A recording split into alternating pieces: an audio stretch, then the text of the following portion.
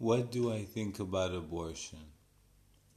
Well, for a long time, I believed that a woman should not have abortion because it's like killing a child.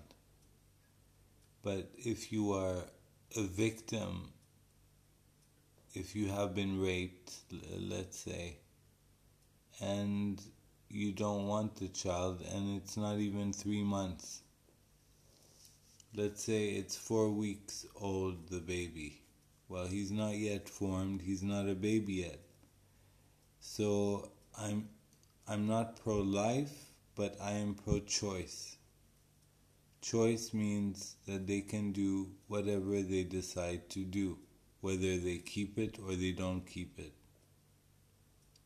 I've read so many stories about women who didn't want to keep the child, or teenage girls who are 16 or 14 who did not want to keep the child.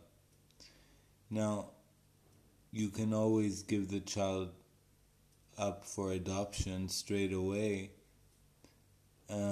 That's one way of doing it. And there's nothing wrong with that. So many couples are dying to have children and they can't, so they want to adopt.